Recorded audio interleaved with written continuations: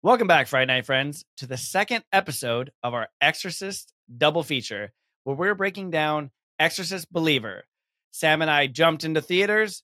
Well, we drove to theaters, jumped into our seats, and anyway, we're super excited to actually go see a movie again. The first time we've seen a movie together since season 1, when we watched Evil Dead Rise. However, we have a little treat for you. Turns out Sam tried to trick me into seeing another movie, but we recorded a clip for it, and we're going to go ahead and play that for you right now. Here we are, Scary Movie Friday Night. Chris, Sam, Exorcist Believer in theaters. Gonna see it, gonna get scared, gonna get possessed, both of us, and exorcised today. She looks like she needs to go to the dentist, and she needs a little bit of lip balm on her lips. I have another idea. If we don't want to watch this, we could... Sam, we're not watching Hocus Pocus. We're not watching. 30th anniversary. I'm leaving. This is Scary Movie Fright Night, a podcast about two guys who just watch scary movies. I'm Chris, and I love scary movies. And I'm Sam, and I hate scary movies. My body just showed. Give me the heebie-jeebies. No, don't. All you have to do is stay inside in your bed, and then you won't get murdered. Oh. Okay.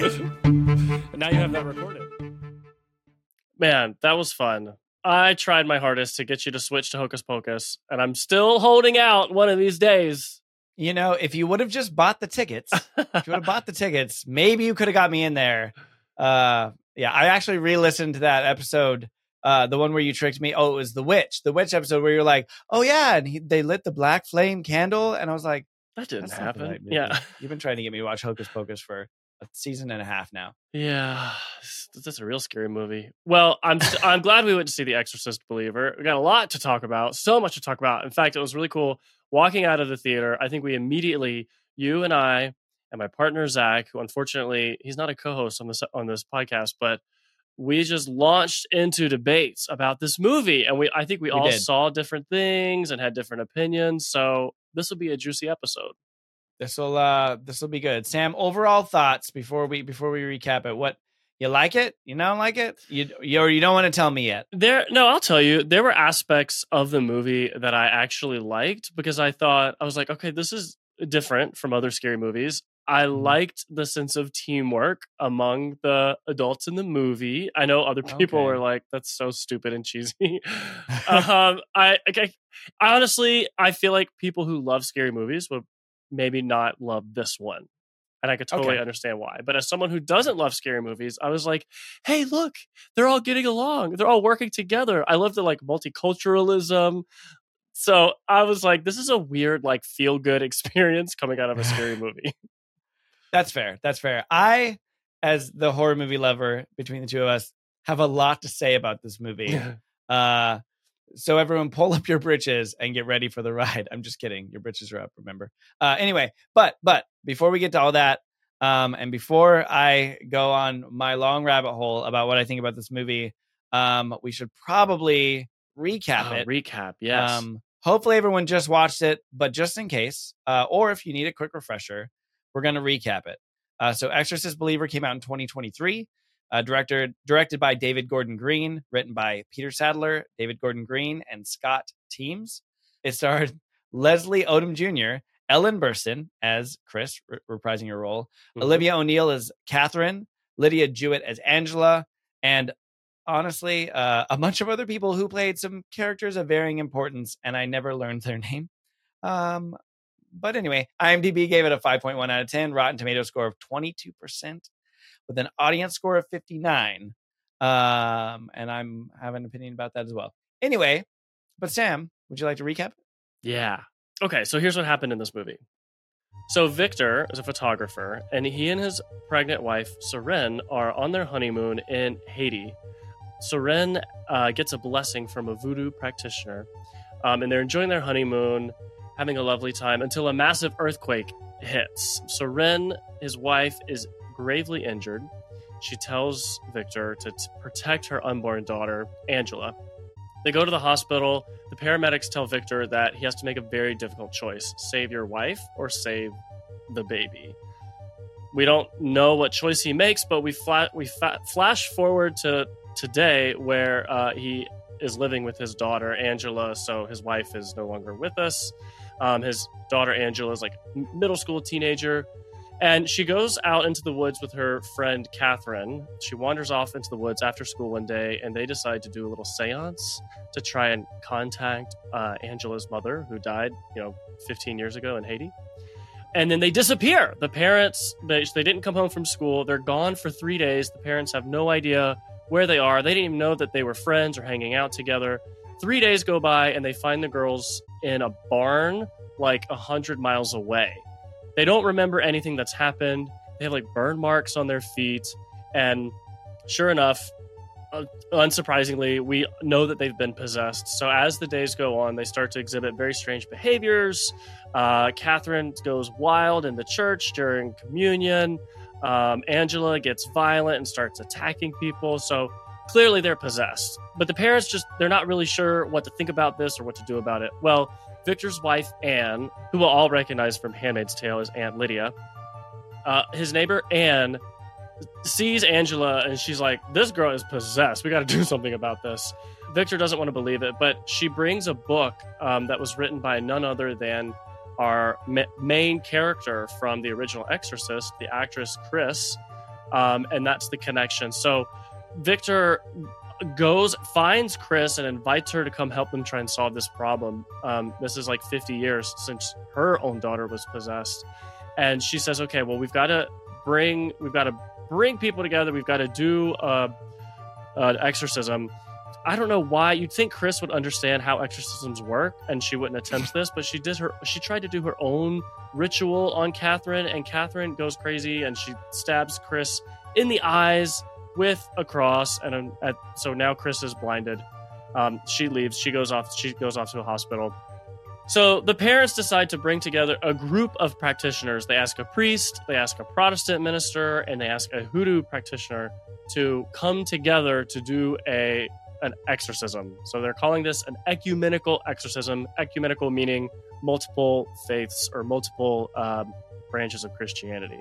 Now, the Catholic priest ends up being told he's not allowed to do the exorcism because it's not approved by the Catholic Church. So initially he sits it out. They bring the girls into the room, they tie them to these chairs, they start performing the exorcism, and the demon starts speaking through the girls, and he says, you have to make a choice. This is a callback to the Victor having to make a choice between his wife and his unborn child. And the demon says you have to choose, one of these girls will live, one of these girls will die. Well, the Catholic priest ends up coming back in and saying, I don't care if this is approved or not, I'm going to be a part of this. He starts to do his ritual, and then the demon snaps. He starts to do his ritual, and then the demon snacks. Fuck! Snacks on his neck? The demon snacked on him? Well, I guess you could use this. Okay. What version did you say? Sorry. So he's performing his ritual, and then the demon snaps his neck in half, and he dies. He should have just sat it out. Anyway, so then at this point, things start to get heated. The father of Catherine, Tony, decides that he's going to make the choice. The parents are saying, no, we don't want to have to make a choice. We want to save them both. But at this point, the father starts to get freaked out, and he says, I choose my daughter, Catherine. And so for a moment, we see Angela flatlines. She's dead. We're like, oh no, this is so sad. The parent chose his daughter and sacrificed the other one. But then, plot twist, the demon reveals that the one who was chosen would actually be the one who died. So Angela comes back. Catherine ends up dying. So, and then the movie concludes with Chris, the original actress from The Exorcist, being reunited with her adult daughter Reagan, who she had previously told us their relationship had fallen apart and she didn't know where she was. So we get this heartwarming ending to the movie when she's reunited with her daughter. The end. The end. I'm gonna take a diversion real quick because our listeners probably don't know this because we've never talked about it, but I'm a diehard Hamilton fan. Oh my God. So I really wanted some Aaron Burr references in this movie. I knew it wasn't going to happen because when you said they had to make a choose, it reminded me of the if you had to choose when Aaron Burr was running for president. If you had to choose, it's a tie And then Hamilton came in and decided which daughter was going to die, and that's how Hamilton ended. Anyway, nope, that's the only Hamilton reference I'm going to make Crossover. this whole time. Can you imagine if But they had wrapped the entire movie? I probably would have been better. It would maybe. Yeah. I mean, it would have been fun. Are there any other It would have been a characters from The different feel. Exorcist who connect to characters from Hamilton? No. Well, No. the other thing, so he had a daughter, right? And so like Aaron Burr had a daughter, and there's this, so it's two families with a daughter in Hamilton, right? There's that whole song where Hamilton has his son and Aaron Burr has his daughter, and they're doing that duet song about their children just post war. Anyway, I mean, I could probably find parallels because there was a time that I was borderline obsessed. But this is not a Hamilton podcast. Maybe I should make one. However, on to the movie. So what did you think about the movie? So luckily I went back and listened to the last episode because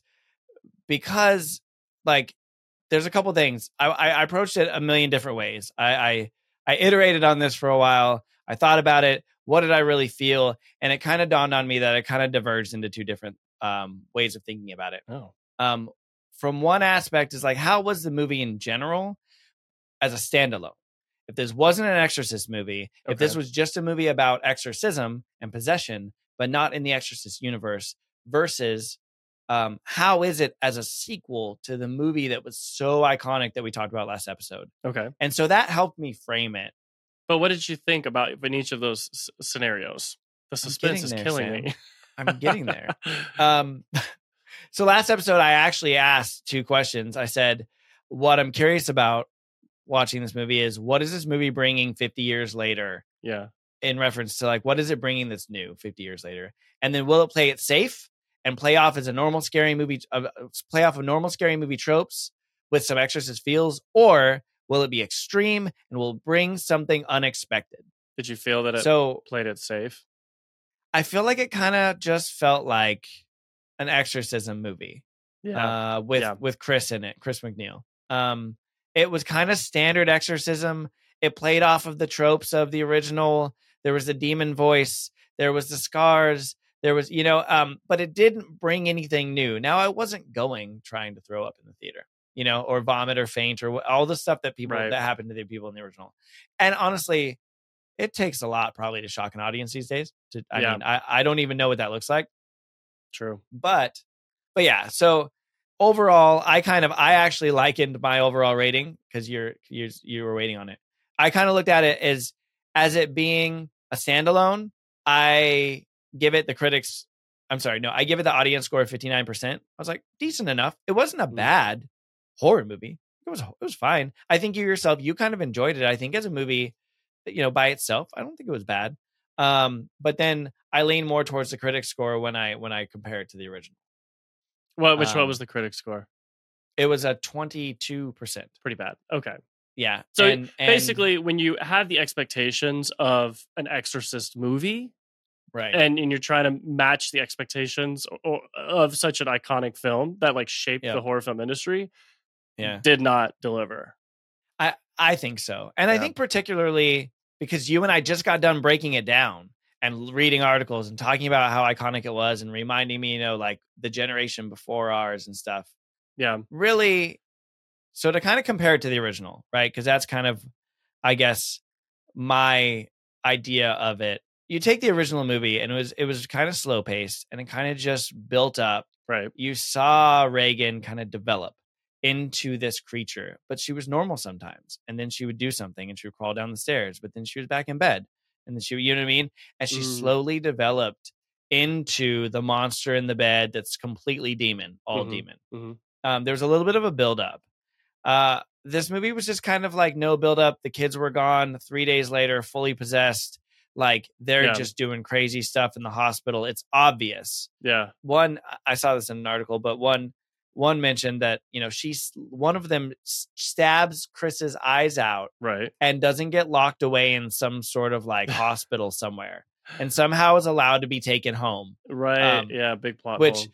Which honestly, I didn't even catch that, but it's pretty, but they were doing very extreme stuff. And there's an intelligence factor that I think was missing. And so, what do you mean by that? intelligence of the demon. So Oh. in the original, the demon is doing stuff very strategically. So it moves something and then says to the priest, and the priest is like, "Did you move that? Do it again." And they're like, Oh, yeah. I can't do it. Yeah. The demon killed her friend when no one was around, and it was suspicious, and no one could tie it to Reagan, because the purpose of the demon is to terrorize people, right? It's not to kill the host. It's not to, I don't know, rob a grocery store. That doesn't make sense. I don't know where that came from, but it's kind of There's like the hungry purpose demons of, out there. yeah, I mean, actually, food demons. Sometimes Sam becomes a demon I when often he's get hungry. possessed by food demons. This happens quite That's often. that's actually fair. And then you But they're not exercise, all and you evil. are more hungry. Sometimes they just mean well, and they're That's true. like, I think you want some biscuits right now.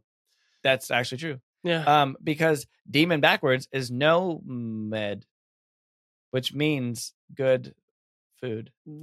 Anyway, back to what I was saying.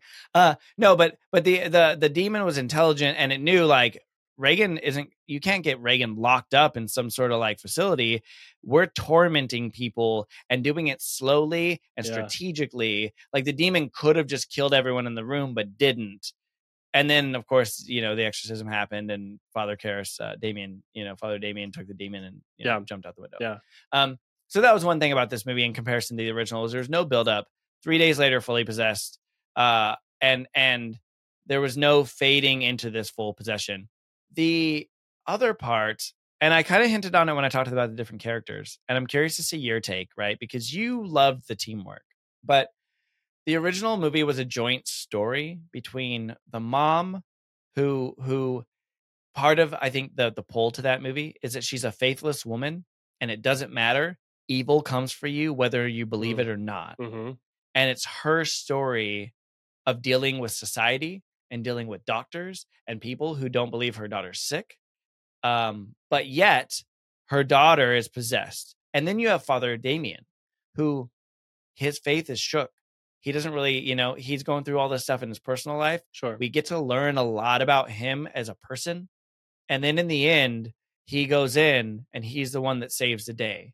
They are the pivotal characters. Right. And then I compare that to this movie, where there's a lot of characters that come in, but I don't really know who they were. His friend that was trying to get his house cleansed, he was there at the exorcism. I don't know what that dude did. I don't know what his name is. Right. I don't really know anything about him. Yeah. We saw the woman, the hoodoo, right? And that you mentioned, but we don't really know who she is either. And we don't care about her, right? We don't care about almost any of them. Right. Even the Protestant pastor, like, I know him from a show I used to watch where he played Jiminy Cricket. But we didn't care about him. And the Catholic priest of all people came out of left field. It's like they assembled the Avengers with none of the movies prior. It was like the Exorcist Avengers. Yeah. No build-up movies. Yep. And now we're like, well, I don't care. I don't know this Iron Man. I haven't seen Iron Man 1 and 2 or whatever. Right. And so they didn't lay and the then the groundwork. Catholic priest. Yeah. Yep. And then the Catholic priest, we know he's going to get out of the car and do it, but we didn't care about him. He had no buildup. And so when they snapped his neck, or snacked on his neck, as you tried to say, I didn't care. Anyway, I've said a lot. What do you think about that? So that was, I think, one of the things that when Zach and I were talking about the movie, as we walked out of the theater, I was like, oh, that was so cool that they had like other faiths that were a part of this. And it was like all these things coming together. And his take was that it was too much. It was like, we're trying to do a little bit of a lot of different things. None of those things are true to what they actually are. What would have been cooler is if they did an entire exorcism movie with just the hoodoo.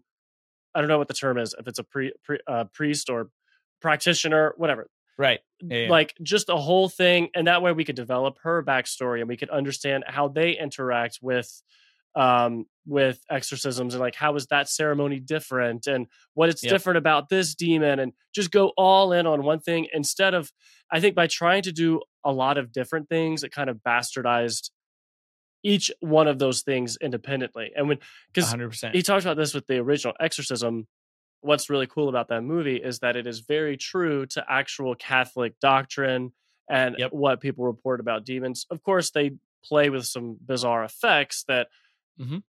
you know, may or may not, depending on what you believe, may or may not be what true accounts of being possessed are like. But Right. the essence of the movie was true to Catholic doctrine around Yep. holding exorcisms. Whereas in this movie, when you start to look at how everybody was interacting, it was just like, okay, well, now this guy's saying the Lord's Prayer, and now they're, it was just a hodgepodge of like, it was a mess. I like your It was. the It was. Avengers assemble is perfect thing. It was like, it's like the ecumenical Avengers, a symbol for Yeah. the exorcism, but Yeah. without laying the Yep. groundwork. It's where we actually knew the heroes. Well, and it's interesting that you put that because I also, that was the next thing I was going to say, but then I realized I was stealing all the airtime. But exactly what you said about the first movie is that it was very true to like actual Exorcist guidelines and how that would be in real world. And so when you talk about this as a direct sequel, it's in the same universe. And if we're going to talk about Marvel and the Avengers, you have to follow the rules you've set up in prior movies, right? Like Yeah. he who is worthy picks up the hammer because that person has strong will and is very faithful. He who holds the hammer can exorcise the demon. But in this movie, everyone picks up the hammer. They don't require Right. the faith. And for the record, for anyone that doesn't track the weird metaphor that I just made, right? In the original movie, as Sam mentioned last episode, right? As you mentioned, like only the strongest of faith or strongest willed and strongest of faith are powerful enough to do exorcism. That's why in the first movie, Father Damien wasn't allowed. They called in Father Marin and then, and Father Damien to assist. And this movie, they said no to the Catholic priest and all these other people. We didn't know that they were strong-willed, strong anything. I mean, you had the parents in the room. You had Chris. That was kind of a weird. That would have been interesting. Is if they had said like, if we had more backstory on the people who were doing the exorcism, and we saw like, sure, this priest. I mean, I guess we did see that he was like conflicted about doing the exorcism because he was told that he shouldn't. But really beyond that, like we didn't know what kind of a person he was or what his faith was. But if they had shown us that he was a little rocky in his faith, he was just really unsure, doubting things, right? But then we meet the hoodoo lady. We realize she's very strong in her faith. And they build that up, play that out. And then we see, oh, he gets his neck snapped. She ends up surviving and helping the exorcism. But you know what I just realized too, literally right now? What? They didn't actually love exorcisms. No, I so many. I've done so many exorcisms. It's unbelievable. I didn't pass the certification exam. That's true. They didn't actually successfully exorcise the demon. No. So they came together, Avengers Assemble, and all that happened was the demon won. Yeah. Yeah. No, yeah. The plot twist got me. I was like, oh, that was actually a good twist. I kind of saw it. Which we've talked about my superpower that I can see what happens, but I kind of saw that like when he chose her, I was like, it's not that easy. The demon's not going to let anyone win. You know who wins? The demon. But that was an interesting way to kind of twist it. But you make that good point that like nothing really even came of it. And so it's worth noting, right, that this is part of a trilogy. It's first of a trilogy. So there's going to be 2 more movies. Now the guy behind this movie, the director, is the same guy that brought back Michael Myers. We talked about it a little bit, right? Mm-hmm. We talked about we went through all the timelines in our bonus Halloween episode. If you didn't listen, go back and take a listen. I talk about the 4 different timelines of Laurie Strode. But David Gordon Green was the director of the most recent Halloween trilogy, right? Where Jamie Lee Curtis came back. And so it's interesting that this is a trilogy because I don't remember a lot of that of that trilogy and how good or bad it was, and we'll probably end up watching part of it or all of it at some point. But one thing that a lot of people did say about the middle one is that, well, it's Michael Myers. If he's coming back for the third one, he's not dying in the middle one. So what makes the middle movie compelling? Or is it just a placeholder? And that's, I think, probably a little bit hard of a venture for a trilogy in general, right? I'm not a movie maker. But what's interesting about this one is because we know there are 3 movies, they could have, I don't know how, but like you said, build up some of the characters and like build up their different storylines and somehow integrate them And then maybe an exorcism doesn't even happen in this movie. Right. Maybe what happens is the two girls are together and it's just the parents locked in a room and they go through this psychological thriller of making them choose without even talking about exorcism. And then the father says, I choose her. And then she ends up being the one that dies. And that's it. And like, I don't know, some way that maybe they didn't even need to bring exorcism into this movie because there's 2 more movies. Yeah. They could build more time on character development. Well, we have to have an exorcism in an exorcism movie. Okay. But I guess you're right. No, but yeah. I see what you mean. I honestly, you know what I thought? I liked, at the end of the movie, I liked the idea that there was this like coexistence theme where they're like, we got multiple religions coming together to try and save these 2 girls. Yep. That's cool. However, what I thought was going to happen, I was like, are they going to do like a champion one religion over another? Like there's the moment where the priest kind of comes in and it's like, is he supposed to be like Captain America showing up to save the day when everything else failed? Clearly that wasn't the case. Come in? Yeah. Right. And so maybe they were trying to make that a big twist, but it just didn't land because we didn't care about him. Right. Or I was like, is it going to turn out to be like the hoodoo priestess is going to actually be the one who has the power? Like I thought maybe that was a twist or some, but I mean, I also understand how like that would be a very uncomfortable, strange movie to make, is like competing religions. I like, obviously the point was not competition, it was coexistence. Right. But that's true. At the end of the day, it's like, well, they didn't even exorcise the demon, so they're working together. Wasn't even a win, it did. I don't know. Well, and I think that's another interesting point when we tie it back to the original, is that I really like the multicultural exorcism piece. I think that had so much potential, but they just didn't execute it well. But when we're talking about it in the Exorcist universe, right? The writer of the original movie book was a Catholic. And so he had personal, and that's why it's so true, is that like it was based on Catholicism. So I think that if you're going to do it correctly, there's got to be a strong Catholicism foundation here, and then build in. Maybe the multicultural aspect doesn't come into the second movie or later on in the movie, but again, they jumped it all in so quick and it assembled. And I mean, honestly, I'm really curious to see where it goes from here, right? Like what comes next? Yeah. Well, there's only one daughter left, so I guess she's it. Well, also talking about character development, right? That might just be the big check is character development. But like Leslie Odom Jr.'s character, we know a lot about him. We care about him very quickly. Yet this is a 2-possession movie, and the parents of the other girl, we don't really get to know them. They don't feel very compelling. We don't love them. We know that they're religious and he's not, and that's a pretty interesting like diversification between the 2 families. And I guess like the less developed father, he I don't even know his name.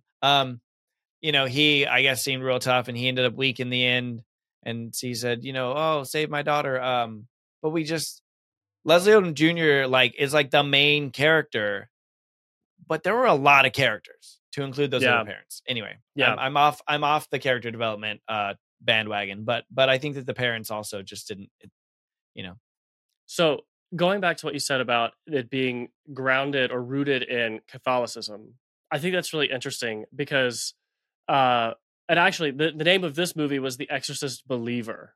And the whole point about it, when the original Exorcist, Chris, the actress, she from the beginning, she's like, something is not right. I believe that this girl, something is wrong. And whatever the doctors are telling me, I'm not buying it. This movie, it was the opposite, where the father, Victor, was like, he had lost his faith. He didn't believe in demon. Like, so the whole thing was around him challenging the idea that his daughter was even possessed, which is true. Why I found the first movie not as, I didn't personally feel as connected or frightened because I don't necessarily have a strong belief in demons. It's just not something I think about on a regular basis. So I was like, I just don't really believe in this, so it doesn't get to me. Which this movie kind of turned that around.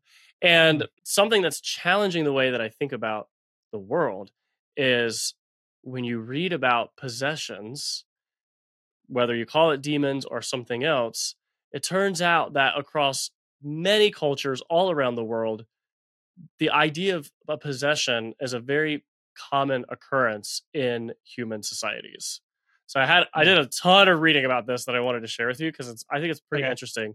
But Yeah. whether you're talking about Christianity, Catholicism, or Mhm. Buddhism, voodoo, Hinduism, Islam, Wicca, hoodoo, which there's a difference between hoodoo and voodoo, um, other Native American, African, Southeast Asian traditions, like all over the world, there's different versions of possession. And you remember in the movie, this is a connection to a particular type of ceremony.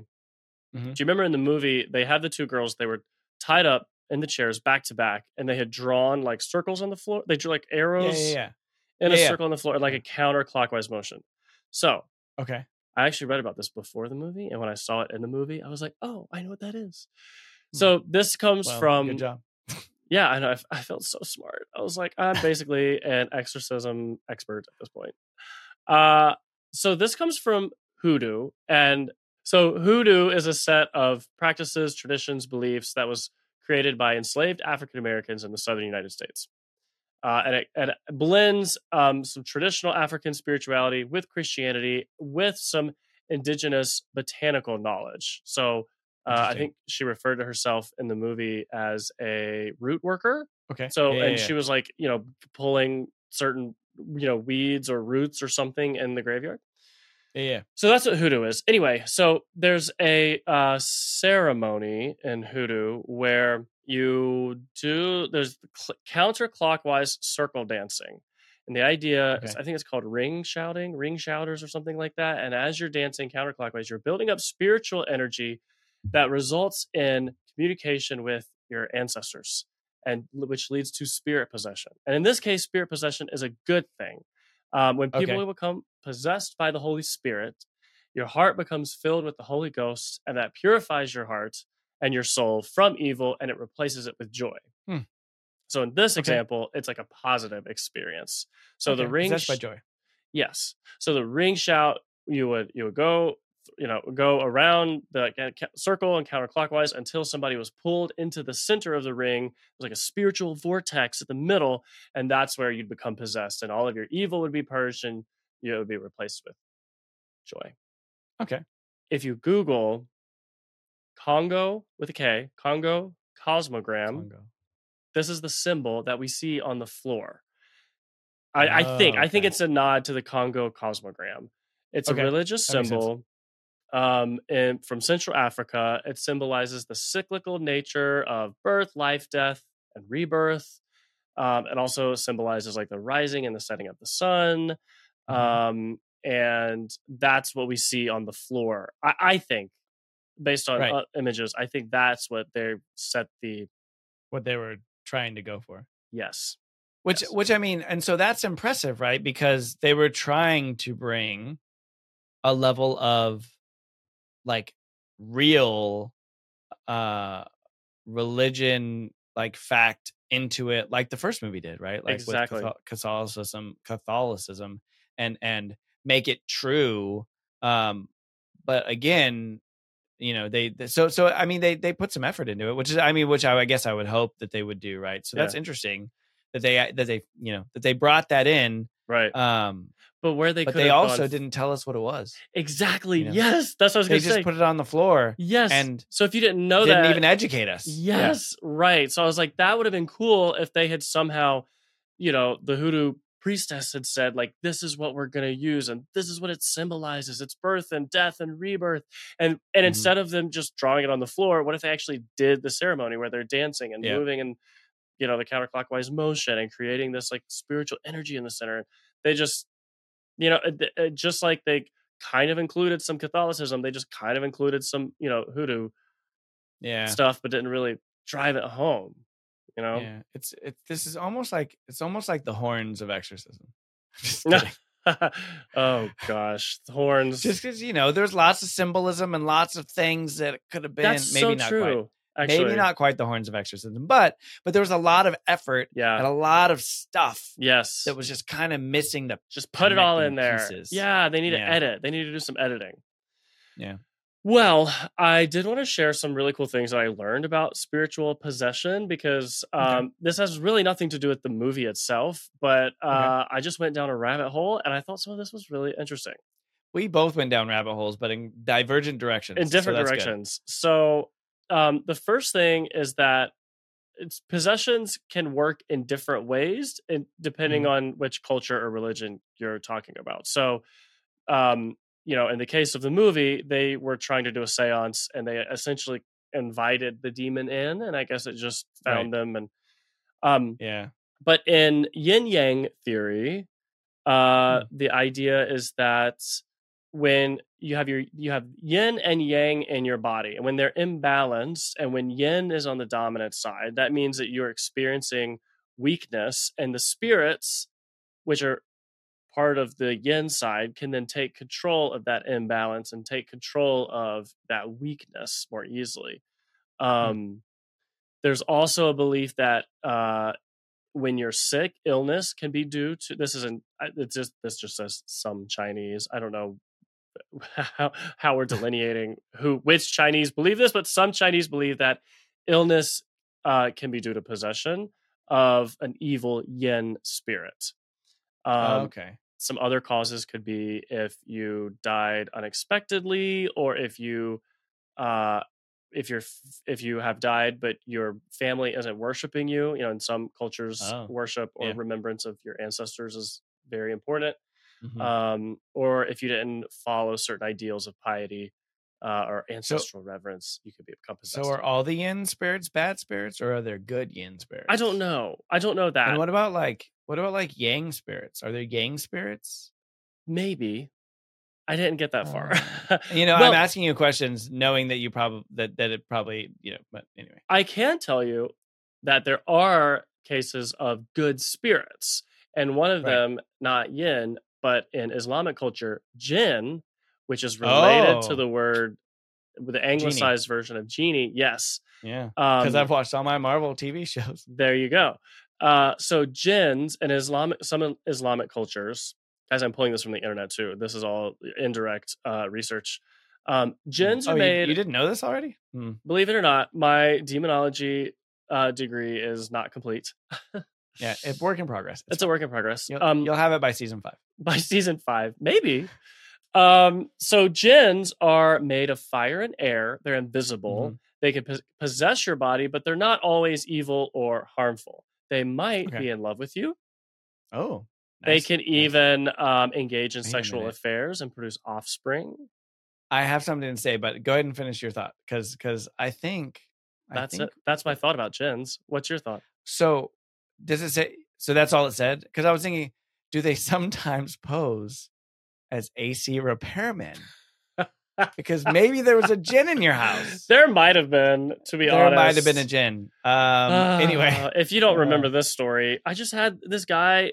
Wait, why was I telling? I don't remember the connection to the movie. I don't know. It was actually a movie about I think that was, I don't remember what episode, but it was one about possession and someone possessing your thoughts, and you had like a hot AC man come to your house. You told Yes. this whole story, and then I was like, and that directly relates to The Conjuring or something. Yeah. Yeah.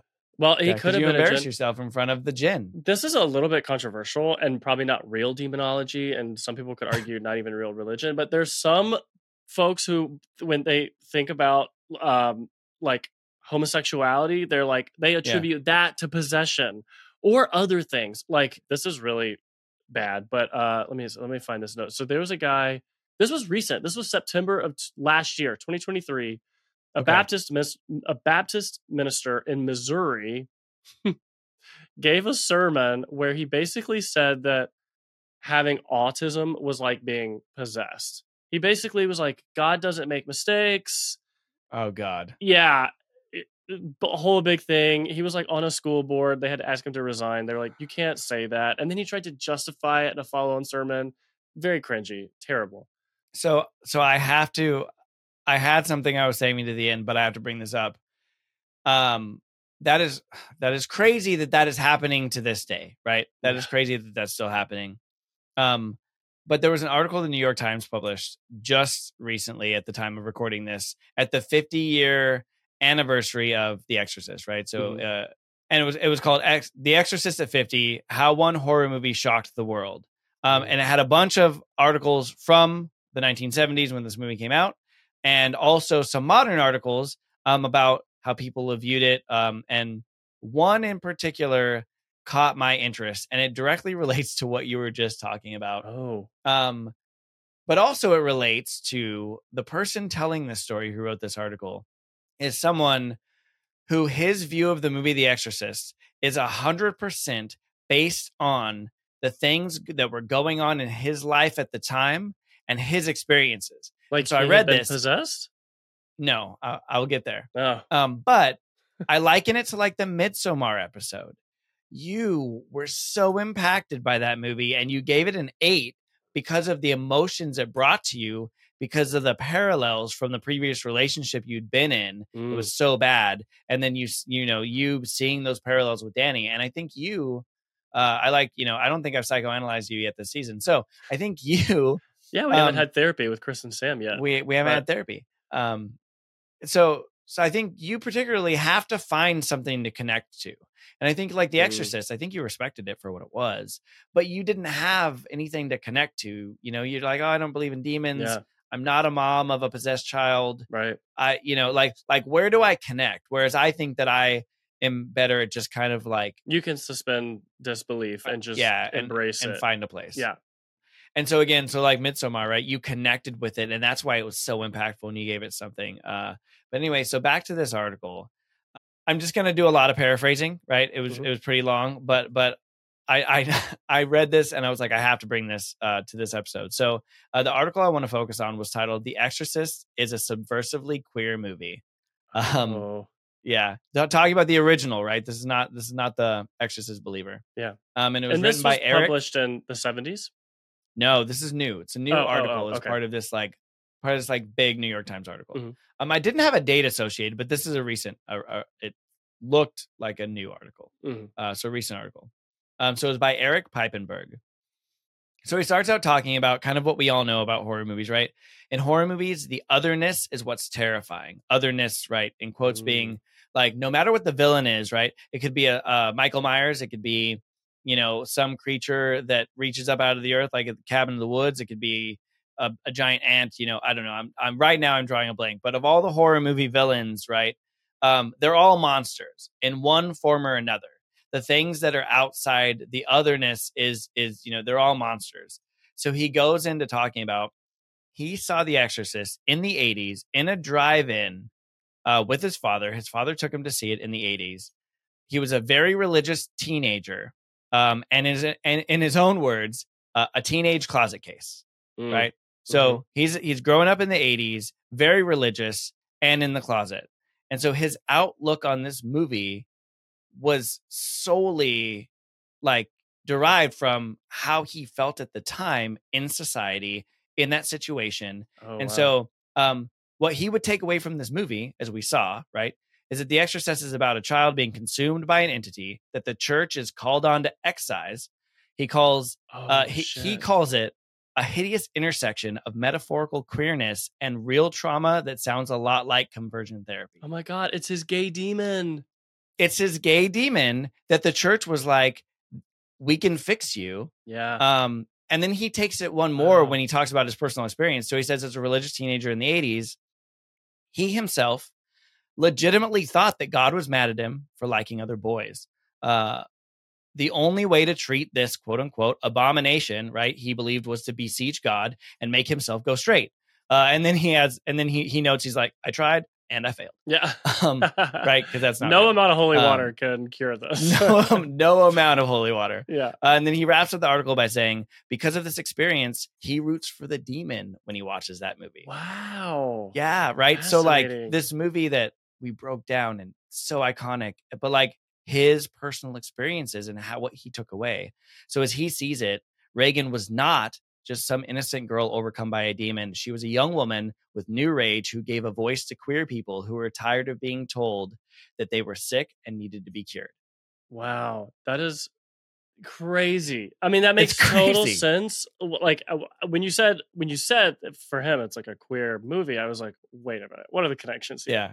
But as soon as you spelled it out, I was like, oh my God, that's really powerful perspective of looking at this movie, that it's like the idea that there's something wrong with you and that it's coming from somewhere else, Yep. that you're being possessed. I mean, people, we use that word all the time. We throw it away. We're like, oh, these are just my inner demons, Yep. like, but that's substituting for anger or shame or, being really, really hungry, whatever the emotion is or the experience that Yeah. you're Yeah. having.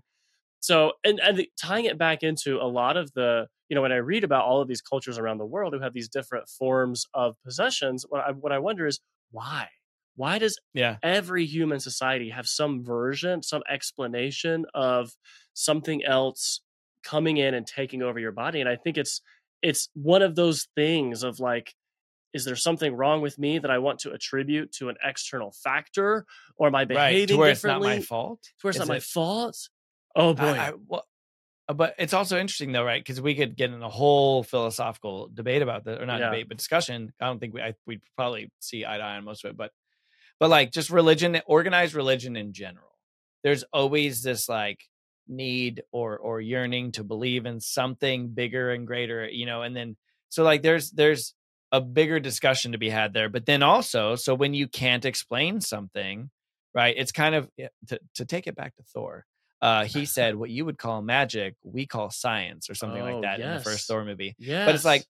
the unexplained. It's like if an airplane flew over a sky in 1805, someone would like think that some sort of wizardry was happening, right? Yeah. So like you need to provide some sort of legitimacy to the things you can't explain.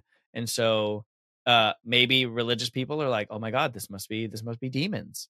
You're abnormal. You're not like the rest of us. So you must be possessed.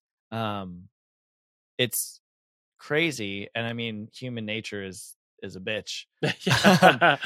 Do you want to hear some of the different reasons around the world why people get possessed? yeah. Some of these Yeah. are funny, actually. Okay, good. So, this is maybe not a comprehensive list, but in Judaism, Mhm. a soul can, what do they call it? Trans. I forgot what it's called. A soul can inhabit a victim until it's accomplished a task or atoned for its sin, kind of like reincarnation. Interesting. Um, so Okay. that's one reason. Like, I haven't finished my life. I haven't finished something. I got to come back and Right. So I just got to jump in real quick. just jump I in. didn't get it in and out. Now I can go Now I can go. Yeah. move on to the next one. Yeah. There's a belief in Indonesia that demons envy humans for their physical body because they're just made of fire, apparently. Okay. But Yeah, so they, I think that's been seen in like movies and things. I think that there's been like, you've seen that reflected in movies probably. I yeah. feel like. I can't think of what movie, but I'm pretty sure I've seen movies where it's like, them wanting the physical form, like spirits that are no longer like they yearn for the physical form. And so Yeah. I think there's even like alien movies where aliens don't have a physical form, so they try to like use us as means vehicles, right? For Yeah. for their existence. Anyway, I'm Okay. getting off track. No, this is good. And this is where it starts to get really good. Tamil women in India are said to experience possession by spirits called Peye. And they're usually possessing new brides, and they usually identify as ghosts of. They usually identify as ghosts of young men who died while romantically or sexually frustrated. So they were like, I died while I was sexually frustrated, so I need to possess a young bride and do something about it, I guess. That's weird, but okay. Yeah. Yeah. That's strange. And then two more. There's in Roman Catholicism, Mhm. fallen angels or demons can possess someone Okay. without the victim's knowledge or consent. And this is what we see in these movies. It leaves the person morally blameless. They can just be like, yo, it Got it. wasn't me. It was the demon. Yep. Which I'm like, hang on a minute. That seems like an unfair out, right? You could just kind of stab a Yeah. lady's eyeballs out and be like, oh, I didn't do it. It was Facts. the demon. Facts. I think there's an interesting story there, right? Like you could create a story where someone is actually faking being possessed and they turn out to be crazy. I don't know. I don't know what that story looks like, but like you said, I think that that's a way to explain the unexplainable. Yeah, that's how explain my unexplainable behavior. I just say I was possessed. Yeah, I mean, we know. Well, this is my favorite one.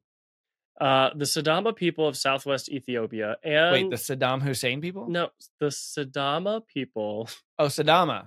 Oh, okay. of Southwest Ethiopia and the Digo people of Kenya believe that or women. It's usually women in this culture who are possessed, and when they get possessed, they demand, in order to alleviate their conditions, they demand luxury goods. Okay. Now, it does say that men can also be possessed by these demons. It also says that women are sometimes accused of faking possession. However, the men are never accused of faking it. Well, it turns out that we have a certain producer that's probably been possessed with that demon for a while. Oh no. I've never wanted luxury goods. So I it is want definitely what would be your what would be your cure to being possessed? Your like convenient like possession. what do you mean? Well, for me, it would probably be like either food or sex. I'd be like, the only way to cure my possession is to feed me or have sex with me. That's how. Okay. So like, what would be like if You're- I had to set something You're like that is your like, wink wink this? convenient possession. I'm possessed. The only way to cure it is, you know what? I'm just too selfless. I don't need anything. Yeah. I think you know what, Sam. I actually got this. I got this. The one thing that would cure me is just the people around me, just being happy. Hang on. Do you remember in that movie when she vomits the green pea vomit? That's what I'm going to go do right now. Which, hey, that was missing from the Exorcist Believer. We didn't get any vomit, did we? No pea soup. Also, I'm glad you brought us back to pea soup because I forgot to say this earlier because you were talking about being exorcism certified. And it reminded me of, again, The Conjuring because, that was a possession exorcism. And in that episode, you talked about getting exorcism certified. And you said, but what if because we were talking about how you were going to get CPR exorcism certified. It was chest compressions and then breaths.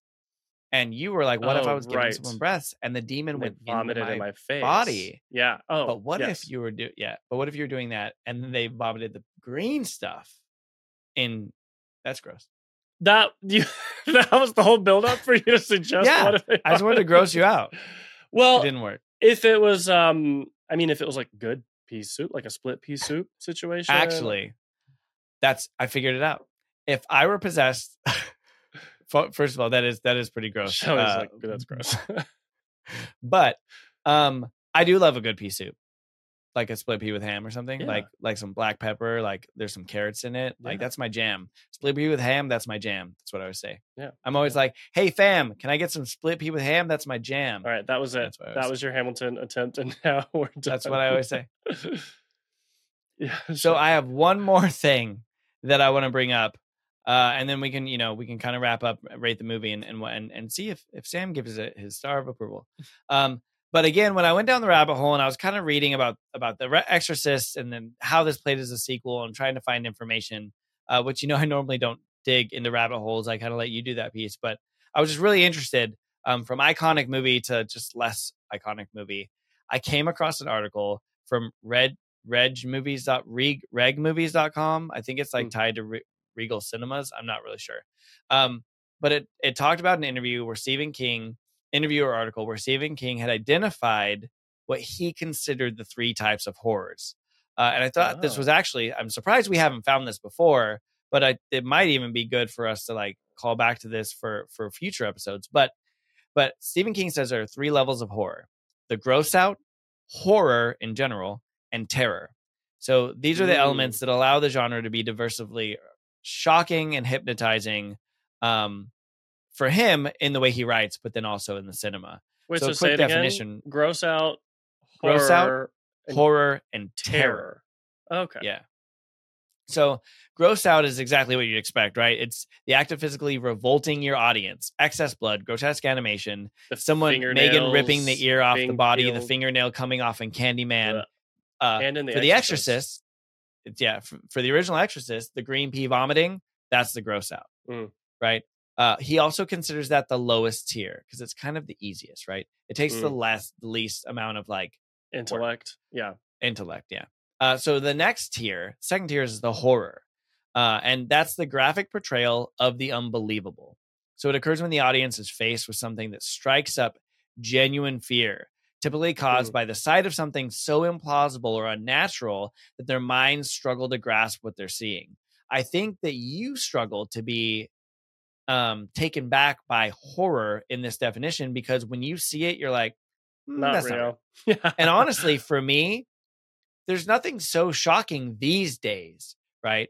That I think that really captures people. Now, in reading, right, and when you're describing something in a book, I think that's a lot easier because you describe something that you can see and your imagination plays a part, right? But an example of this would be spiders that are giant sized the bears, or the dead waking up and walking. So like zombies in general, right? Like it's like when you try to conceptualize that being real, I think that's hard. And again, in today's day and age, because we're not kind of shocked by anything. Yeah. I wonder, because I mean, I can think of specific examples of something that induced horror in me, but it's when I was like 14 years old and I had never seen anything like this before, and I saw it for the first time, and it was like, oh my god, that's so shocking.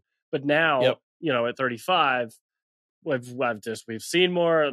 These movies have been out. Like, it's just less shocking. So does that mean because I've been overexposed that I wonder if other people, no matter how many times you're exposed to it, you still find horror in it, or if it, I don't know. I don't know. Well, and I think that like her running down the stairs backwards, my mom seeing that when it came out in the new movie in the 2000, I think that was horror for her because she saw it. It's shocking. It's unbelievable. She'd imagined it, so that was horror, and it like burned into her brain. Yeah. And I think that was horror, but that's harder. That's harder to capture these days. And finally, the highest tier, and I think this will directly align with how you and I rated some of the scariest stuff, aside from the ones that gave you emotional distress, is the terror. So according to King, the highest, and as he explains, worst, right, level of fear is terror. This is where the master of horror shines the most, where the induction of fear is solely caused by the imagination, right? So we always said it's what you can't see that scares you the most, right? So when you don't see the witch on top of the cabinet, but there's something, I'm calling back to The Conjuring, right? But we know there's something behind the door. Paranormal Activity is exactly it. Like, you hear sounds from the hallway, but you can't see it. And then your imagination starts running wild, and then it just scares the shit out of you. Did you watch last spooky season, the Netflix show, The Fall of the House of Usher? I have not. I've heard about it. Oh, okay. I won't spoil but I haven't got a chance to watch it. But there was one episode. I mean, it's a spooky show, but it's not a scary movie. I mean, I don't know if you would call it scary or not. I guess it is scary. But there was one episode that I specifically remember getting really like, there was build up happening to an event at the end of the episode, and I was getting really like nervous. Like my heart rate was going up with the adrenaline, and I was like, and once the thing happened, I was like, I could take it. It was like, oh gosh, that happened. It's kind of gruesome. But it was all of the buildup where my mind was like, I knew something was coming. Something was coming, but I didn't know what. So I started spinning around. I was like, it's going to be this, it's going to be that. It was just something to happen to this character, something going to happen to that character. Like, oh, that was what was the scary part. It just, your point about it being oftentimes it's what you don't see that is the scariest. That's what got my heart rate going. And that's the terror. And that's what got us an 11 last season. And honestly, we both agreed on it. The Conjuring, the jump scares, I don't know where that falls, right? Because the jump scares is kind of just catching you by surprise. So none of these categories really capture surprise. Well, I feel like I would say the point of jump scares is to terrorize people. It's a loud noise, right? It's terrorizing. Yeah, that's true. That's true. And you don't know what's happening. Yeah, that's interesting. You had sent me an article recently that was like scariest movie of all time by Science, and they had two factors: resting heart rate and peak heart rate, right, for jump scares. So they factored that in. But anyway, so those are the three kinds of horror per Stephen King. So he always tries to do a balance of the three. So I kind of talked about how the original Exorcist did it, a little bit of all of it. But when we compare it to the new one, there was a little bit of gross out. There's some blood. There was some, they make them look gross. Right. And the rest is all just kind of horror. It's all just like they present them in weird, twisted ways. There's a couple jump scares, but they're kind of cheap. Like, oh, there's a snake under the Sure. rock, or oh, she's hiding and she just. I noted like 2 jump scares. And so it's an Oh, the interesting way to snake. kind of The come. snake was the scariest part for me. I definitely It, jumped. yeah, no, I did too. We both jumped. We were there, and we both was like, oh shit. And I'm not scared of snakes. Like, it had nothing to do with the snake. It was just the loud noise They in the just set up. moment. Yeah. Yeah, they just set up a good jump scare. But it's an interesting way to compare the two because notably, I think you could find all 3 in the original. This one was just kind of some gross out. They tried some horror, but it honestly didn't feel very horrorful, which really leads us to what we thought overall for the movie. So I think I know where we're going with this. But what's your scare rating for this movie? I'd probably give this like a 4. Okay. Maybe. That might be being generous. Yeah. Maybe. Yeah, maybe. I would have to see where it falls with the rest of them. But and then I guess like stamp of approval. You notice I changed the language because would you recommend it? Because hopefully at this point everyone's watched it. But like stamp of approval, recommended for a watch. What do we think? I mean, this isn't really my jam to begin with. Yeah. And if they had, I liked what they were attempting to do with the coexistence of multiple religions. I like the idea, but I don't think they hit a home run. I don't think they nailed it. And so it's not one that I'd say, oh my God, you got to go watch this. It's going to make you think you're going to really experience these, other approaches to exorcisms. It was just like, I don't know. It was fine. Yeah, that's kind of how I feel. I mean, now I'm kind of invested. I kind of want to see where they go when the next one comes out. I'll watch it. And they have some time to hopefully come back from this. If as long as they still make the other 2, I think they have an ability to kind of learn their lesson from it. There's a million articles. I didn't even talk about it, but I noted a couple of them, like articles that came out about this. One from Polygon that said was what possessed the director to make this movie. BBC said, Exorcist Believer review, a cheesy ripoff. And then even Screen Rant said the new Exorcist trilogy already looks doomed, right? So yeah, I think that if they haven't started making the other 2 movies and they really read some of these articles that talk about the same things you and I talked about, the unfaithfulness to the universe and this and that, and really kind of take a step back, there's opportunity here. I would love for them to say, okay, well, we missed the mark on some stuff. How do we fix it for the next 2? If they're going to make them, right, make them good. Yeah. So if the next one's great, go back and watch this one. Yeah. Otherwise, maybe leave it. Leave it. So what do you think about the very, very ending when they reunited Reagan and Chris? I don't know. I mean, like, I don't like, how did Reagan know after 20 or something or 30 years or however long it had been since she released the book that her mom was in the hospital? Do you think that her mom's emergency contact information was still up to date and that she didn't know how she didn't have contact with Reagan? She didn't have her cell phone number. Yeah.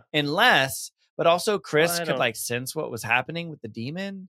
The demon. Yeah, I just put a D at the end of the word. That's not. Well, we're plot hole aside. In the moment when we were watching it in the theater, I liked it. I was like, oh, that's really sweet. Because when we didn't see we don't see Reagan during the movie. Yeah. Victor goes to her house. Reagan's not there. We never see Reagan. And there's this whole backstory around, oh, we don't talk anymore, and I don't even know where she is. And my assumption was they needed to explain why she's not in the movie, and they probably just couldn't get the actress. Right. So when she did show up at the end, I was like, oh, it's her. Oh, that's really sweet. That's cool.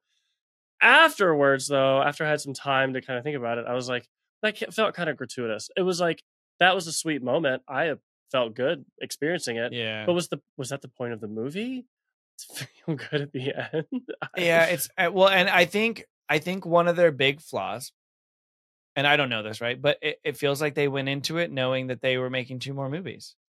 So where they could have pushed some of the other stuff off to other movies, they were probably like, oh, and at the end of this one, it's like a cliffhanger, right? It's like an Easter egg. We're bringing Reagan back.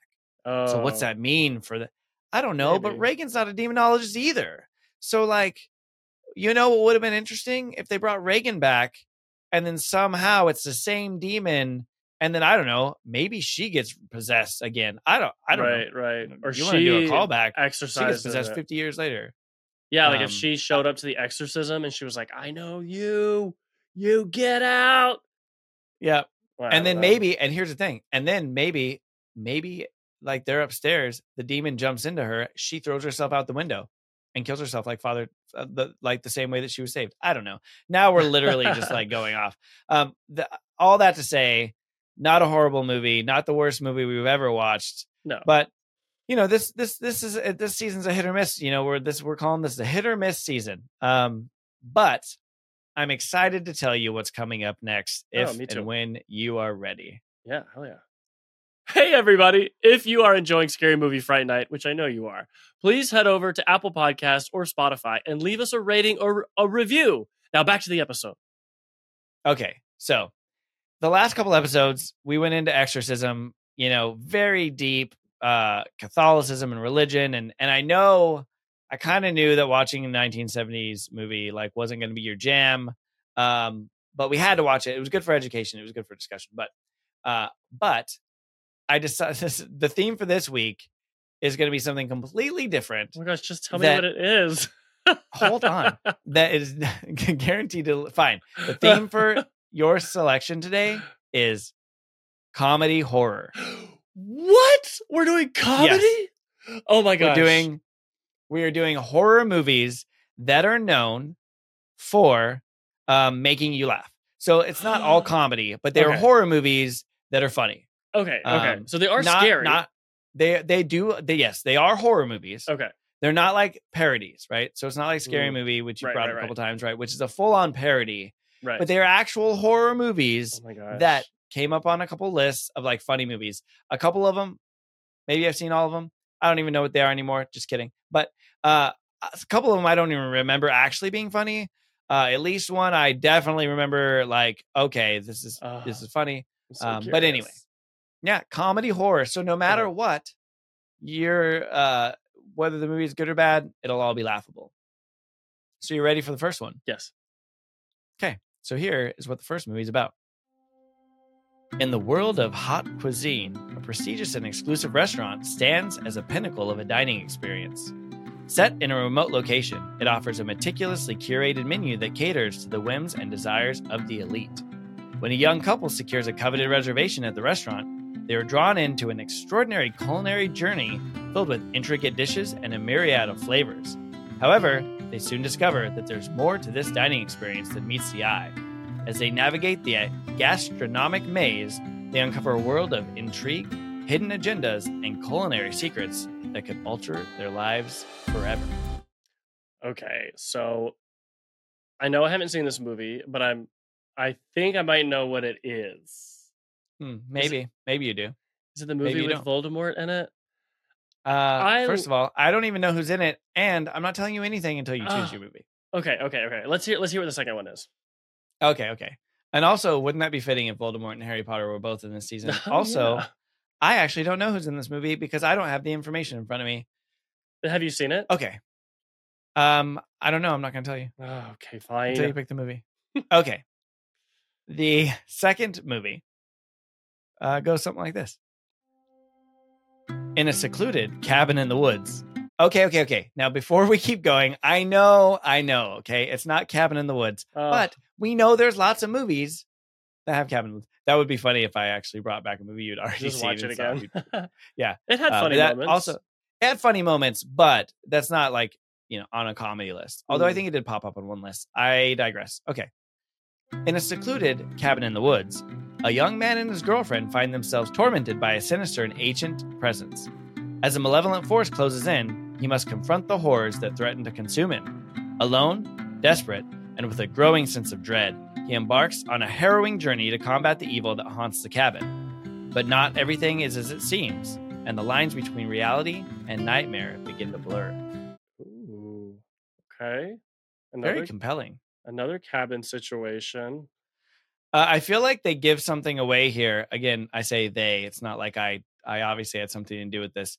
But a young man and his girlfriend, but then the second paragraph starts with alone, desperate, with a growing sense of dread. I have a feeling his girlfriend probably doesn't make it very long. Oh, no. Yeah. I mean, or or ChatGPT did me wrong. Who's to say?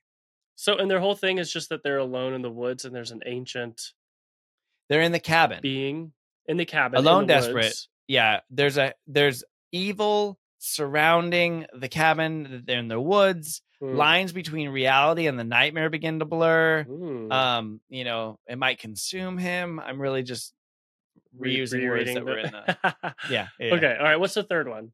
Let's round it out. Third one. Grace, a newlywed, enters a world of privilege when she marries into the La Domas family, known for their eccentric wedding night tradition. Little does she know that this playful game holds much darker consequences. As the night progresses, Grace becomes involved in a deadly game of hide-and-seek within the family's sprawling mansion. With her life on the line, she must navigate the labyrinth of secrets and betrayal within the family's ranks, all while trying to stay one step ahead. Ooh. Yeah. Okay. Pretty diverse selection of movies. Yeah. A lot of diversity here. So she's a newlywed. I know which one I want you to pick. Oh, of Sorry, course you do. She's a newlywed. I wonder if she was possessed by that newlywed demon of. She was. She only got married because she was possessed. Sexually frustrated. Yeah. Okay, I'm gonna eliminate the second one because it's just not popping. I feel like the first one was that the one Such that you wanted me to opportunity. pick? Is that the one you wanted me to pick? No, keep going. Okay, the food one. I want to see all three of these. I've seen two of them. I want to see all three of them. But anyway, go ahead. The food one. So I love Top Chef. I love food. I love watching. Mm-hmm. Like I love restaurants and like good. I love food. So that one. Yeah. But so this is my dilemma. If I choose that one, is it going to ruin that for me? Oh, it might. I don't know though. I honestly don't know. I haven't seen that movie, so I actually can't give you.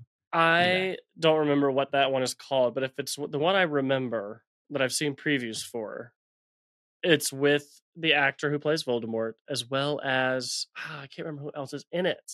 But it looks from what I remember from previews, it's intriguing. It's different. It's a totally different type of scary movie. So I'm very curious about that one. But the third one sounds funnier, to be honest. A newlywed playing a hide and seek game in her rich family's mansion. It just sounds like ridiculous. So are you going for the funniest one or the most intriguing one? Like what's your... Well, that's my dilemma. Okay. Will you tell me what year they came out? No. Dang it. Okay. I'm just gonna trust. I will once you pick. I'm gonna trust my gut. Yep. And go. And go with the food one, the first one. The food one. Yeah. Well, that's the only one I haven't seen. Well, there you go. And it's not the one you wanted. Congratulations to me. Yep. So the first one that I read to you, which is the one you picked, I'll tell you what that one is last. So the one that you eliminated first, Cabin in the Woods, was Evil Dead 2. Oh. Which is the super campy, but also very gory 1987 Sam Raimi, Bruce Campbell, 7 out of 10 on Rotten Tomatoes. I'm sorry, 88% on Rotten Tomatoes, 7 out of 10, blah, blah. Anyway, so I thought it was a good opportunity to throw a campy, super campy, silly Evil Dead movie in there. But I had a feeling you'd eliminate it because it was Cabin in the Woods. The other movie is Ready or Not, came out in 2019. Anyway, so the movie you selected for today, I don't know why I'm focusing on the other ones.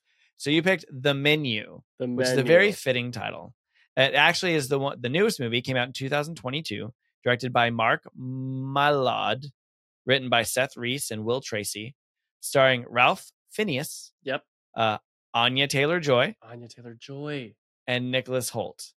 Oh, Nick Hoult. Yeah. Nice. Nick Hoult. I don't know who that is. You don't know who Nick Hoult, the great? He played J.R.R. Tolkien in the Tolkien movie, I think. He's done a ton of stuff. Oh, that guy. He played Cyclops in the younger generation of X-Men. Yes. Okay, I do know him. Yep. He played the kid in About a Boy. I haven't seen that. Oh. It's a cute movie. Yeah, well, you should make a list of movies I need to watch. And then you can read the synopsis and I will decide. So good job. You picked The Menu and we're all going to menu up. No, we're gonna pack our plates and scare our fates. dates. We're gonna pack our plates and scare our dates. That's what we're gonna do for the menu. There we go. Oh man, long episode. Thanks for joining us. We're all done.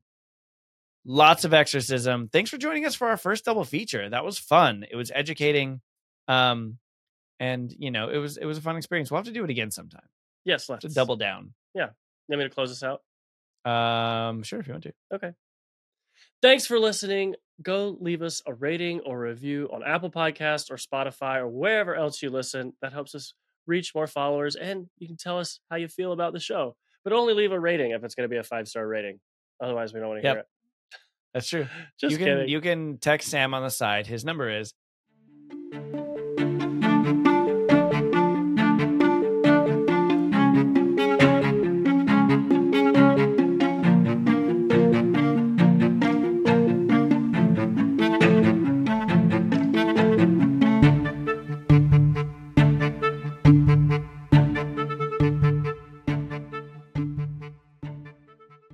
Sam, what do you think? What do you think Captain Catholic Priest would say if he was trying to get the religious Avengers together?